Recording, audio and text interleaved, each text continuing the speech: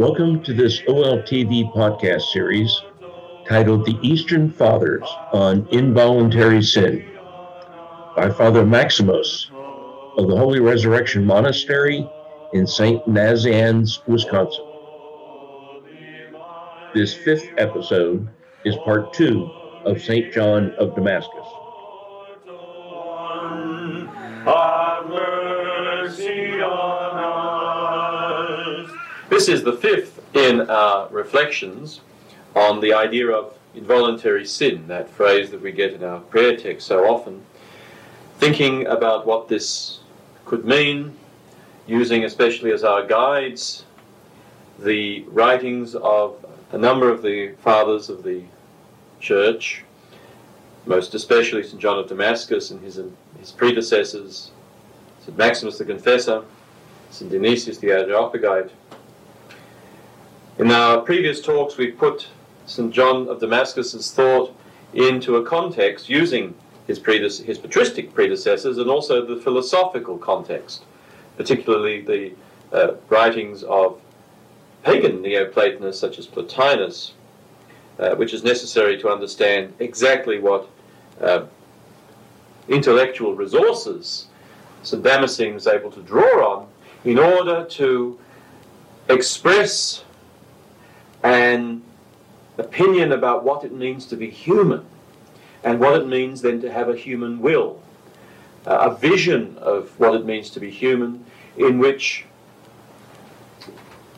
human nature is called to the absolute maximum degree of freedom.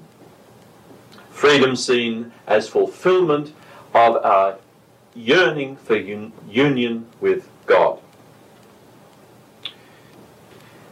In this talk, we're going to be talking again about St. John of Damascus, and we'll be looking in some depth at the way in which he has taken his sources, the intellectual, theological resources that we've been considering, the Neoplatonists, the Greek fathers like St. Maximus and so forth, and really gone to war against any idea of dualism, any vestigial dualism in Christian thought.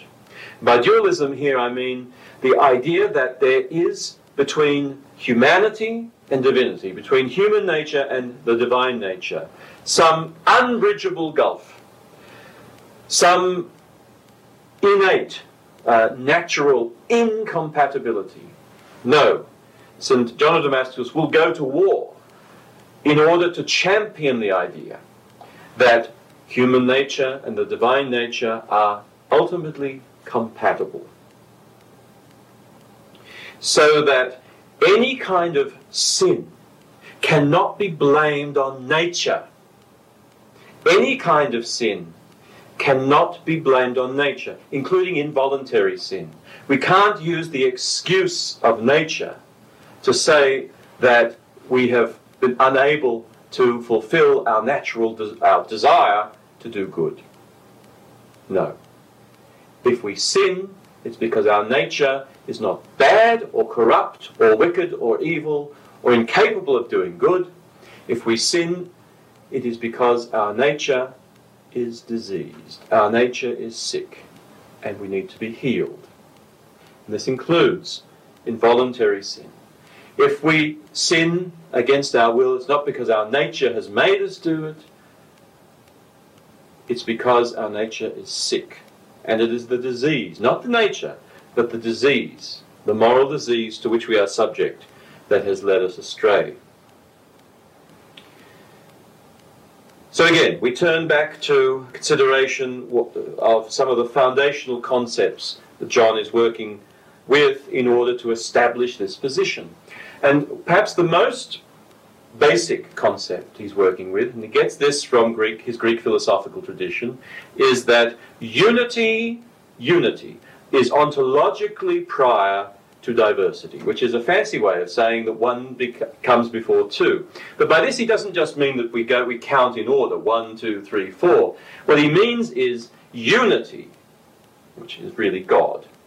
God is the source of all that is. And therefore, all that is yearns to return to God. This is a fundamental principle that he's working with. He says, St. Damascene says, in the very first chapter of his exposition on the Orthodox faith, the third part of the Fountainhead of Knowledge, his great work, he says, having first quoted the great Shema, the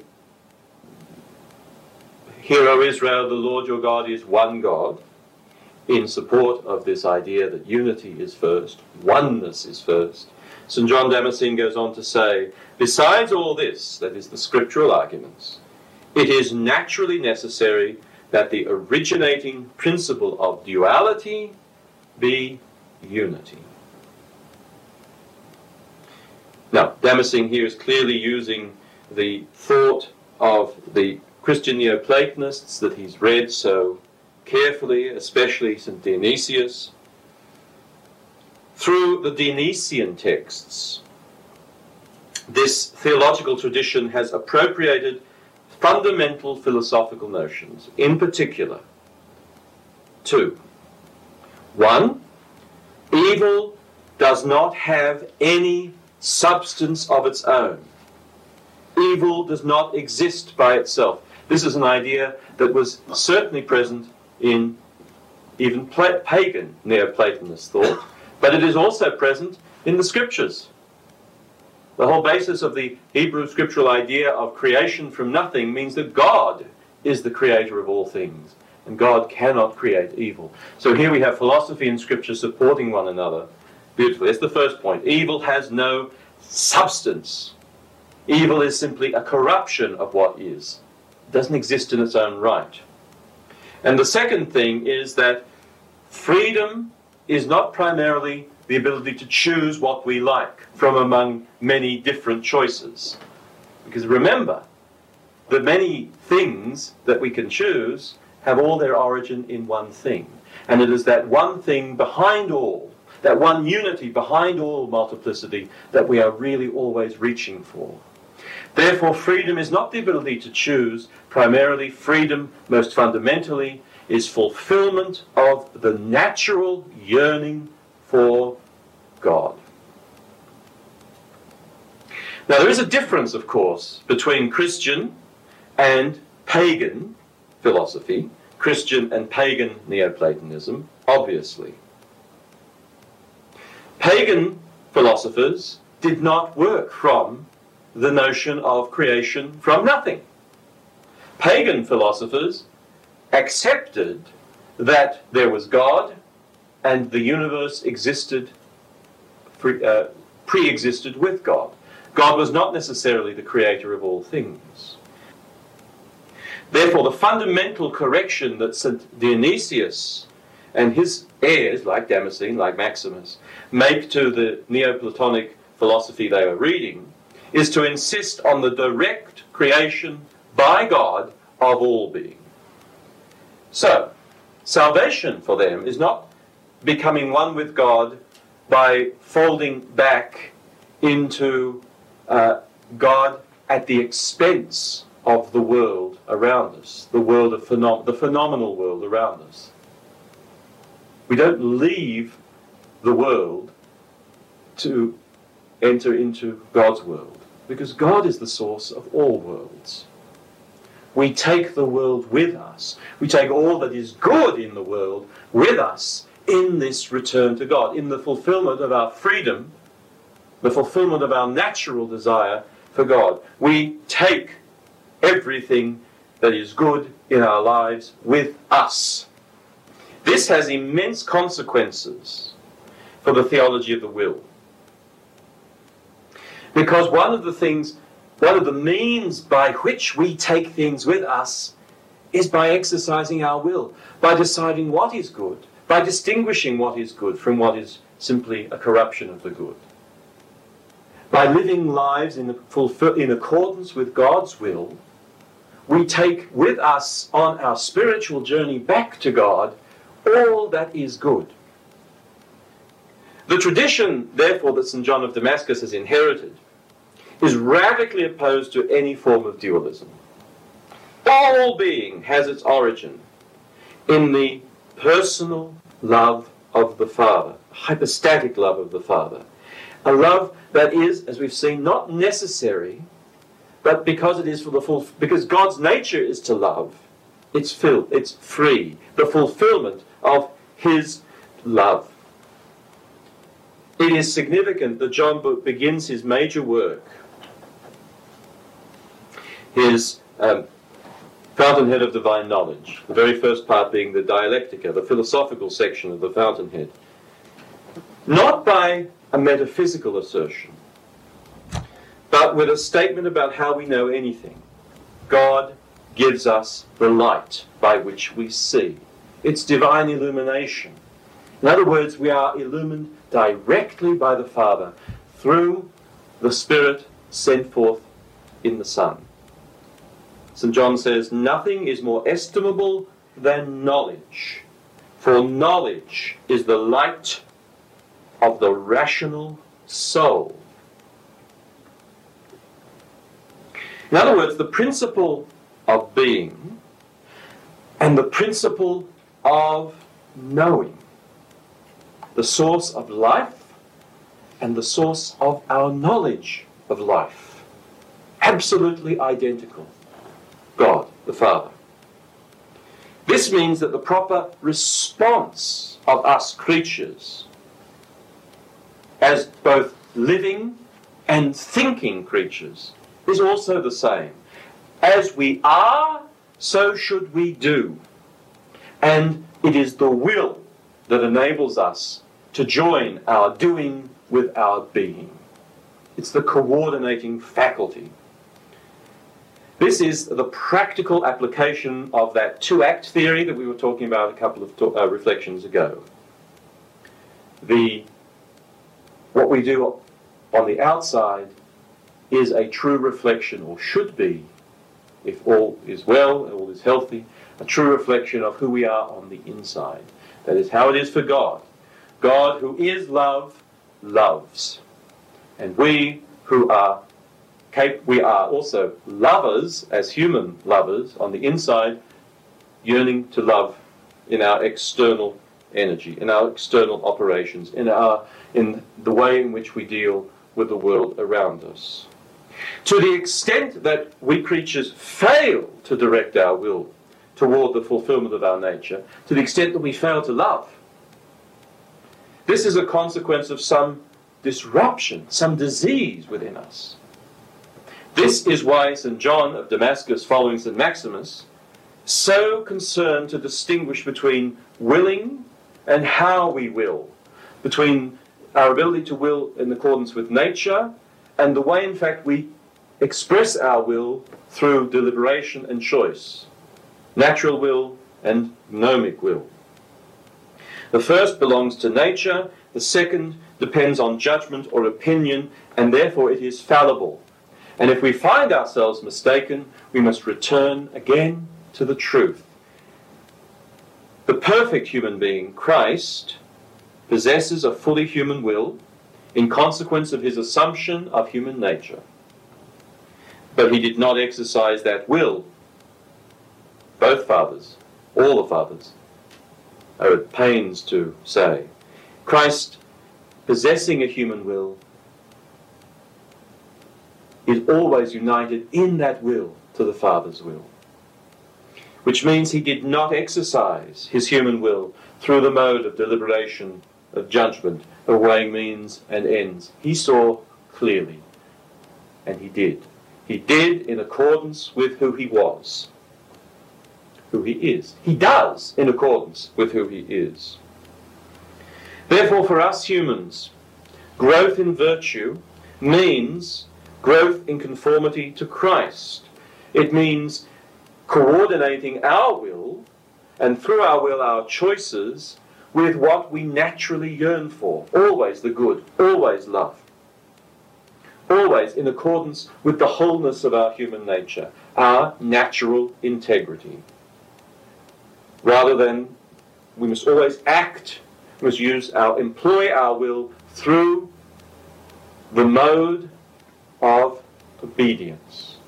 Obedience which is always fulfillment of our natural desire for God, not through the mode of our own gnome, our own seeking our own ends, substituting our own ends for those that we naturally yearn for.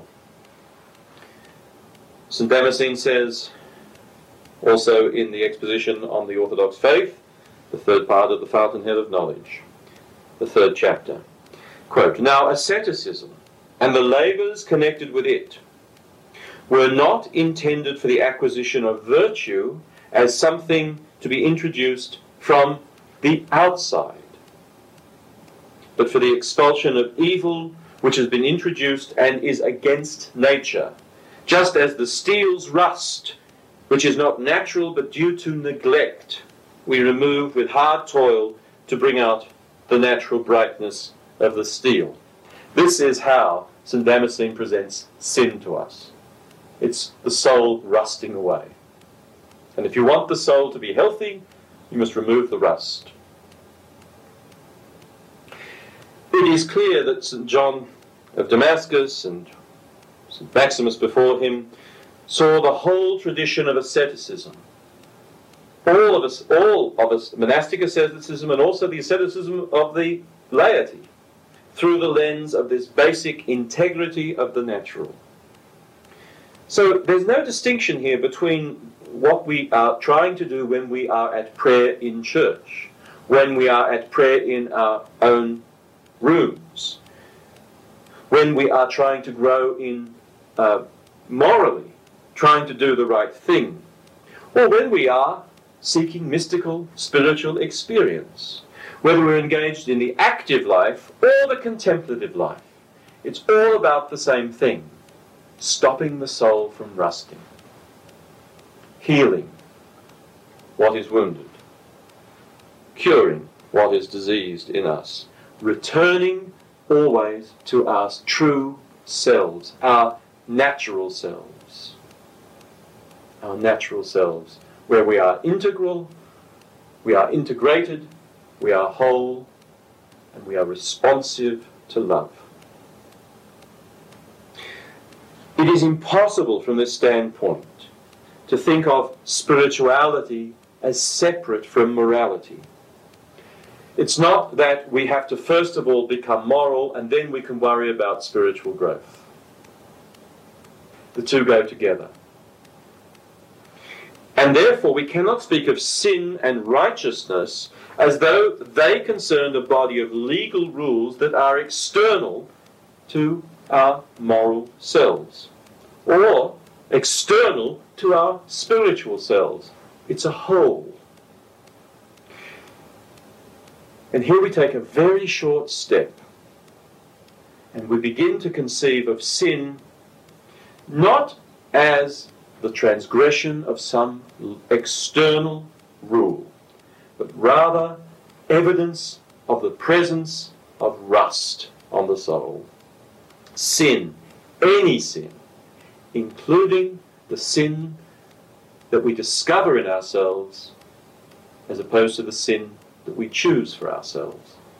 Any sin, including involuntary sin, is evidence of the rusty soul. St. Damascene combated dualism by formulating and expressing at every opportunity this concept of natural integrity, in which both moral collapse and existential failure are essentially the same thing. If I do the wrong moral act, or if I experience in myself the absence of God, essentially it's the same problem, the rusty soul. The philosophical and the theological system that St. Damascene inherited gave him the intellectual resources to develop a moral and a spiritual vision entirely coherent with his metaphysical principles, the integrity of the natural.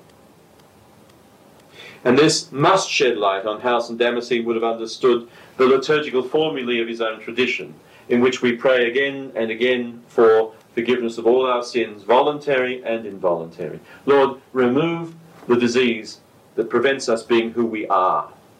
Lord, remove the rust that prevents us shining with the light that is ours by nature, and growing in even greater light through what is above nature, what you give us beyond our natural capacity.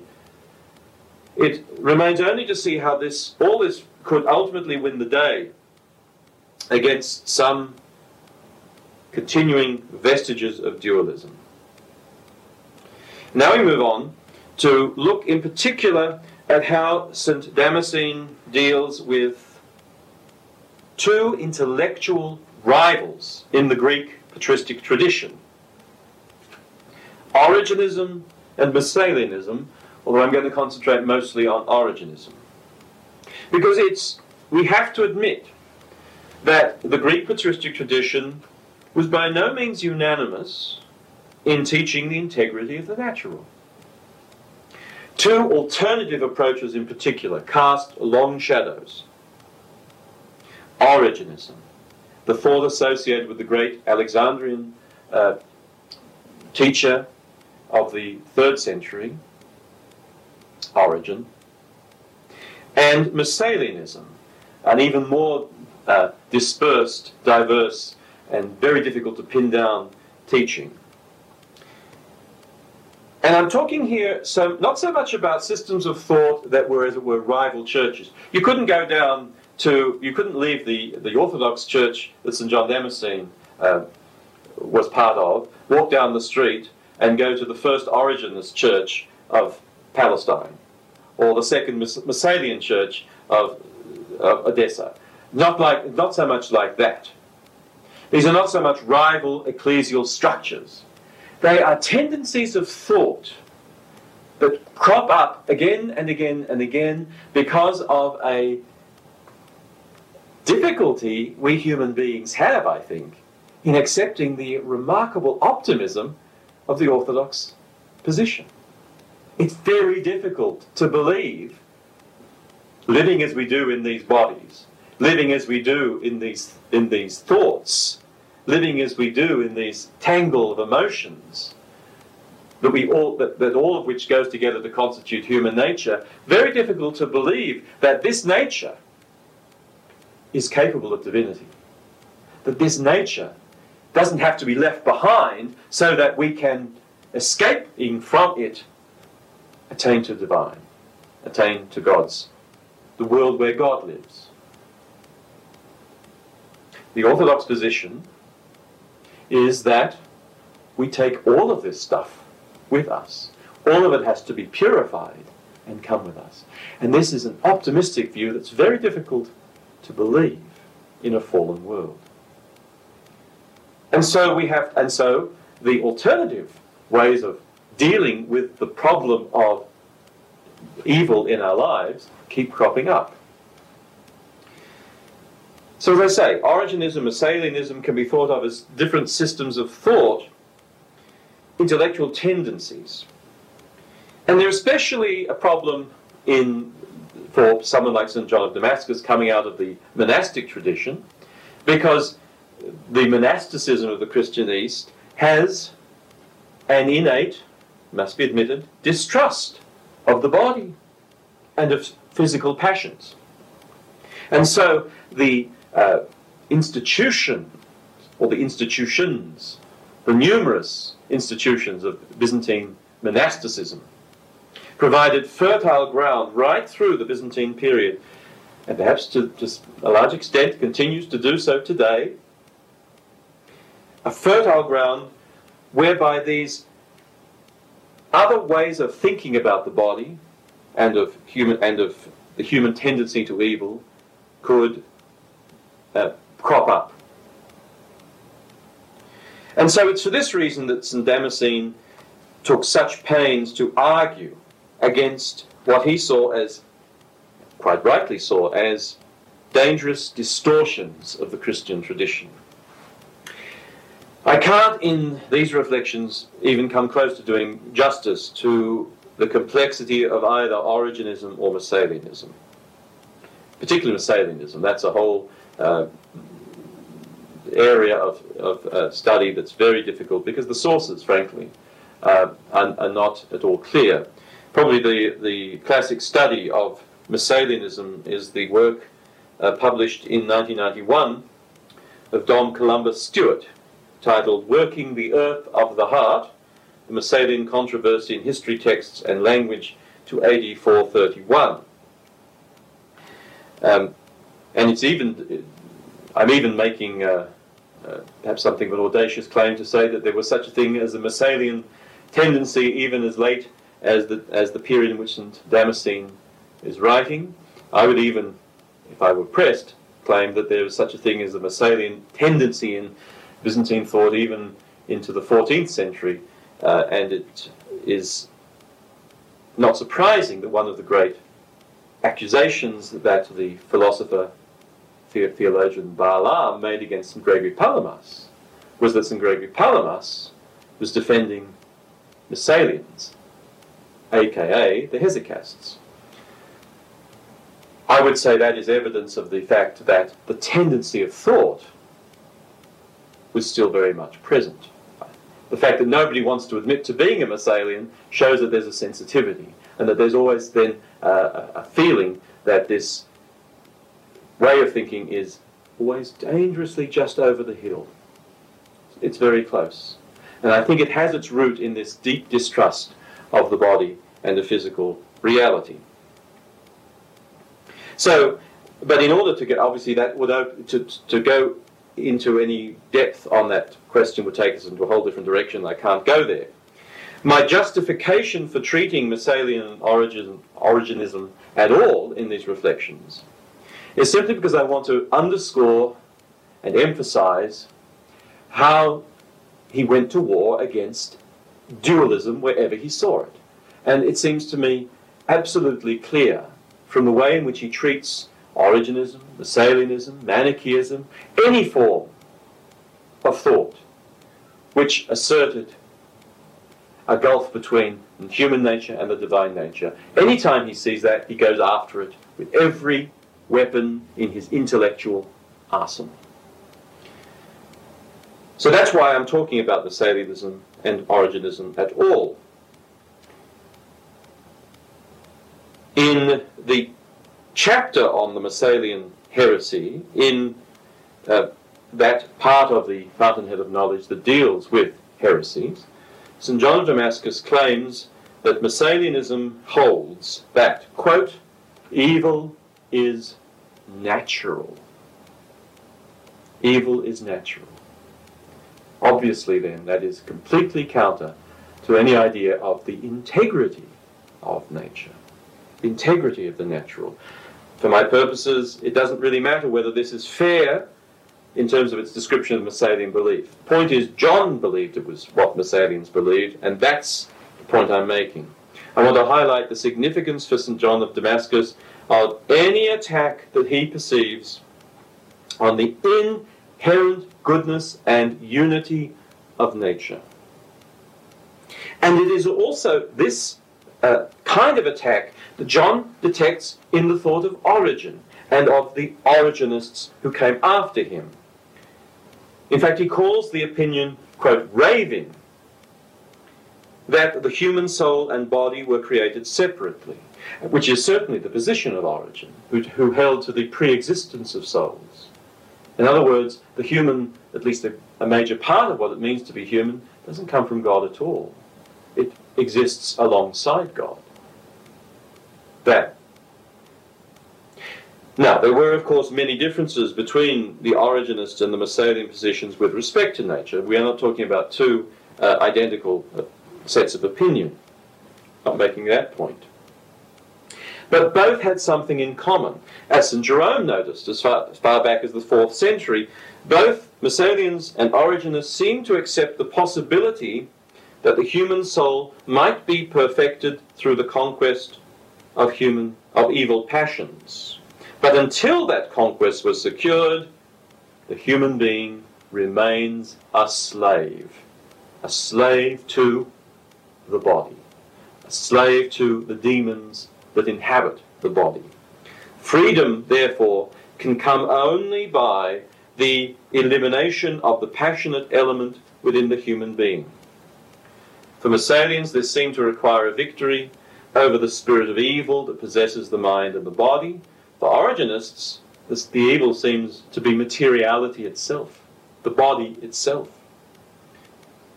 In both cases, human freedom requires the elimination of a significant part of the natural human experience.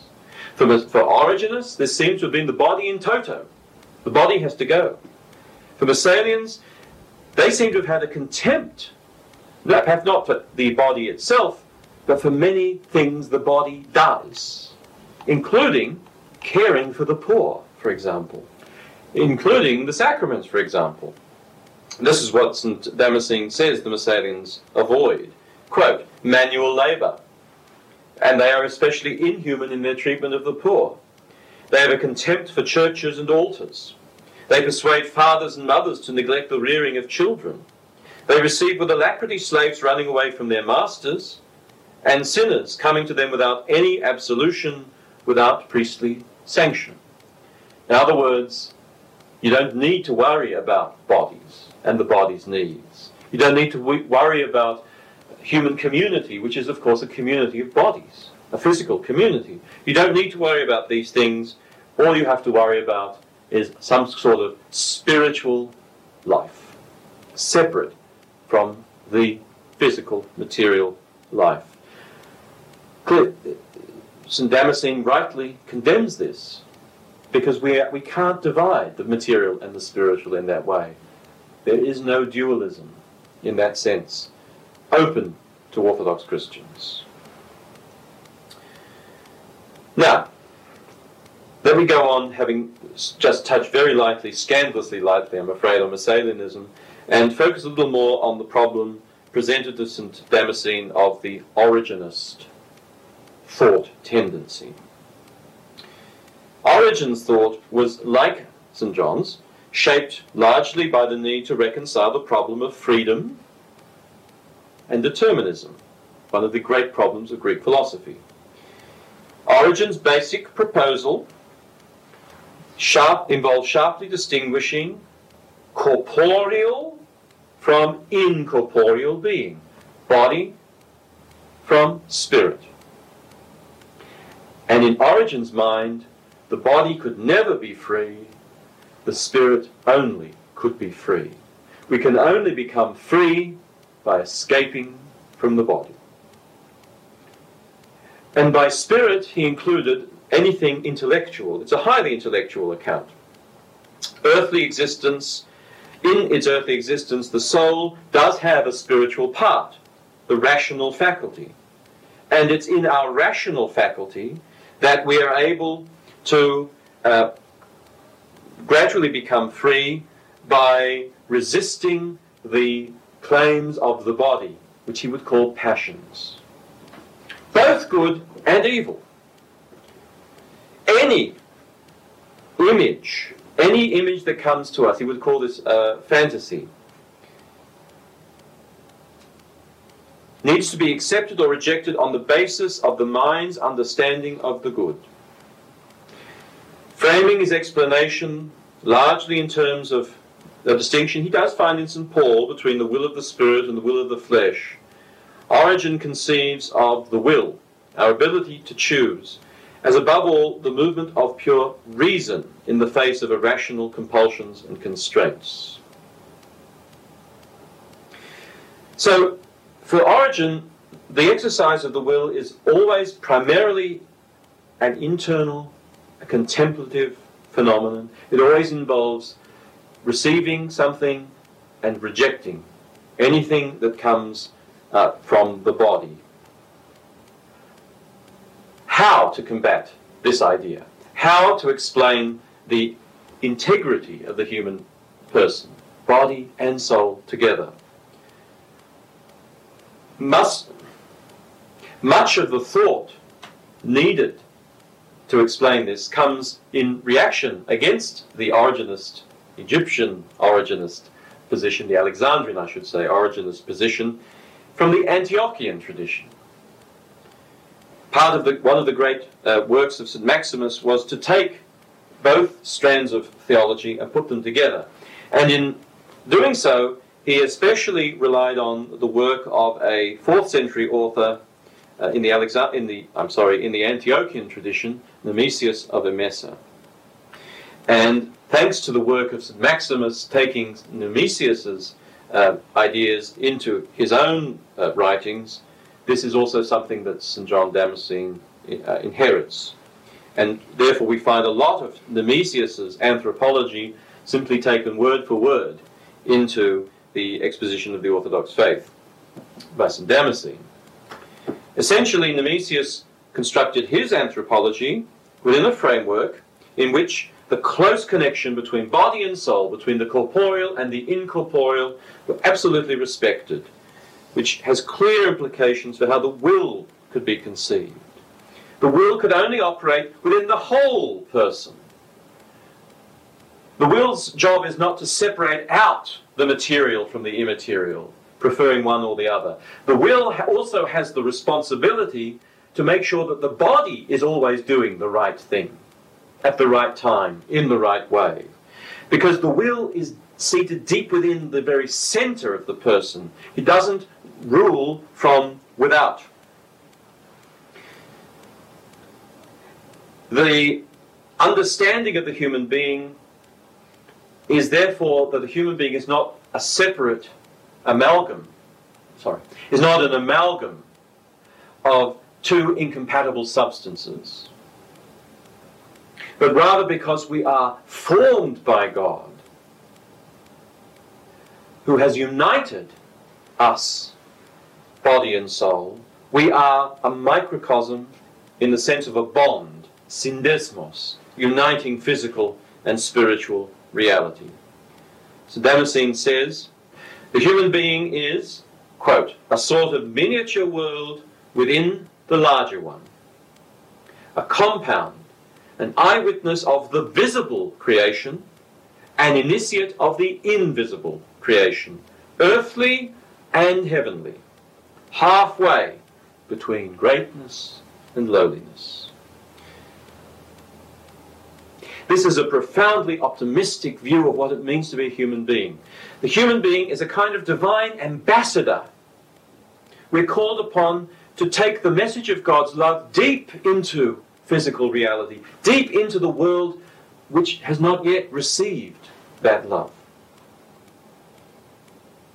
with a view to penetrating the world and raising it up back to the source of love.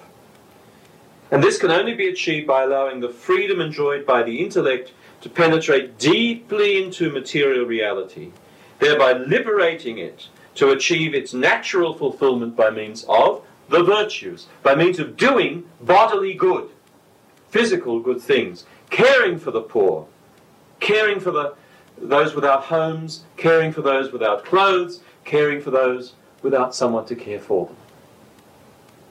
Virtues. All this depends on the human will. Quote, again from St. Damascene, the exposition of the Orthodox faith. The human being, having the power to persevere and progress in good with the help of divine grace, as well as having the power to turn from virtue and fall into vice, God permitting because of the freedom of the will. Freedom here understood as the desire to take divine love and penetrate all reality, bringing with it this love.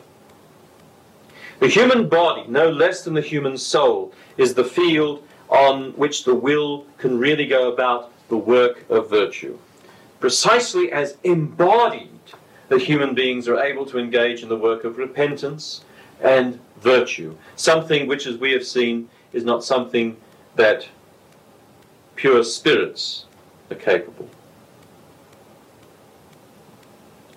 Now I also have to talk about another area in which Damascene draws heavily on Nemesius, and really going back to Aristotle here. Nemesius carefully distinguishes between voluntary and involuntary actions. Any action originating in the body is defined by Damascene, following Nemesius, to be voluntary, while anything forced upon the person from outside is involuntary. So even when a person is apparently constrained by external factors, the example he gives is that of a sailor on a ship in a storm. The storm is tossing the boat about, the boat's about to sink, and so the sailor throws valuable cargo overboard.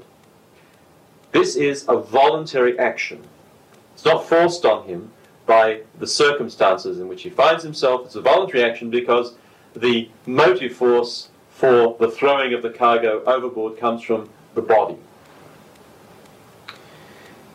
You cannot call this an involuntary action. It's a voluntary one, albeit with some involuntary aspects. In other words, physical reality, what we do with our bodies, always contributes, always has a vote, as it were, in determining actions. This secures for the body a real, not just an illusory, a real role in the working of the will.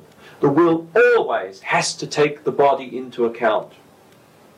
The will, although it is an intellectual, a spiritual, an incorporeal faculty, nonetheless must always work in and through the body. Not because the will is, as Origen would have it, imprisoned in the body, but because the very reason we have a will is to take God's love into the physical world, is to express God's love through our embodiment, to express God's love with our human faces.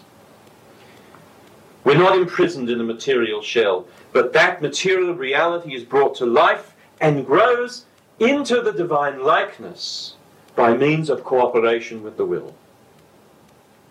What links these aspects is they delineate an extremely, as I say, optimistic view of what human beings are capable of, an optimistic moral vision in which the ultimate destiny, the natural destiny of the human body is to enjoy a maximum amount of freedom. The paradigm for this freedom, of course, is Christ himself, whose possession of a completely fulfilled natural will completely broke down all physical constraints, even to the point that he rose from the dead. Not even the physical constraint, the ultimate physical constraint of death, could keep him down. Free from the threat of death and the corruption that comes from death, Christ had no need to deliberate in order to direct his human body in every virtue and good deed. At stake in the Christological debate in which St. Damascene was engaged is his entire anthropological vision. Now, by way of conclusion for this reflection, too often it is said that Greek patristic thought is essentially contemplative, essentially Platonizing, in contrast to the active, the practical, the Aristotelian West. I hope that one of the things I've been able to show is that this is a gross exaggeration, certainly when it comes to the thought of St. Damascene, and I think also St. Maximus, which means really the entire Greek tradition, the entire Orthodox tradition. Stung by Origenism, by Messalianism, even more profoundly by Manichaean dualism, stung by his discovery of vestigial dualism in the thought of people around him, Damascene drew on a variety of scriptural and theological and philosophical resources, all of which he put together to explain, to explicate, to describe a fundamental vision of human flourishing. This vision is founded on the inherent goodness of all creation, and it insists that the human will is the means not to the liberation of the soul from physical forces, but rather the liberation by the soul of those very forces, of our physical strength and resources, for the complete fulfillment of the natural potential of both body and soul. This has profound spiritual and ethical consequences. It's a vision that demands a program of total prayer and asceticism and moral living and deep charity for all. toward all. It's a vision that unites the best insights of Neoplatonist philosophy and Cappadocian theology and Antiochian ethics, as well as Aristotelian anthropology and monastic psychology, all of which are drawn together as a challenge to each Christian to accept the high destiny of divinization in Christ.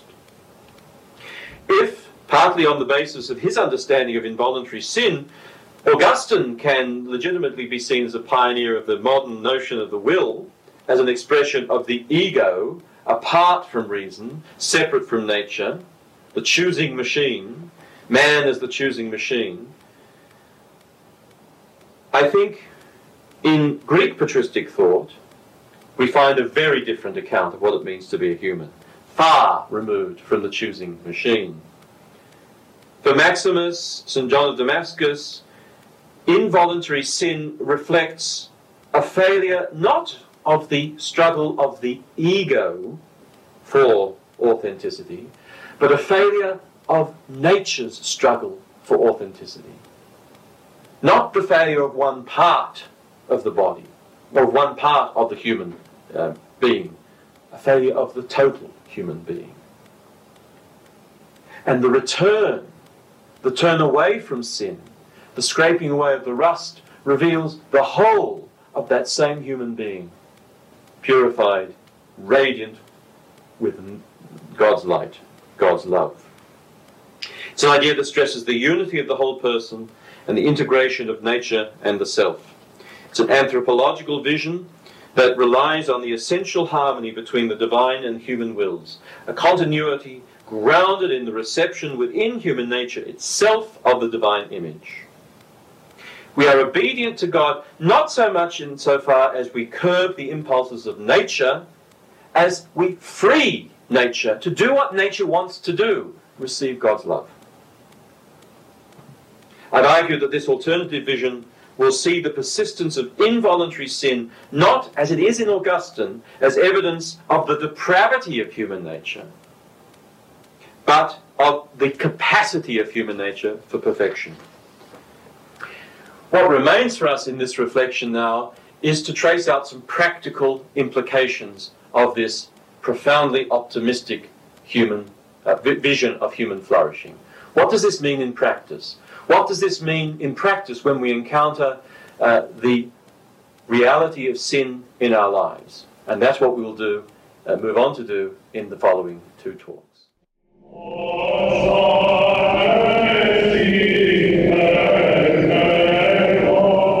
Thank you for listening to this episode of the OLTV podcast. Every Thursday we have these lectures, and every Monday we have Jack's Corner, where I, your host, Tarzan Bonanno, sit down with our founder, Jack Figgle, and talk about the founding of the Orientale Lumen Foundation and the goal to bring together the Orthodox and Catholic churches. If you like what you hear, consider subscribing on Spotify or at our locals page. The links for that are in the description below. Thank you, and God bless.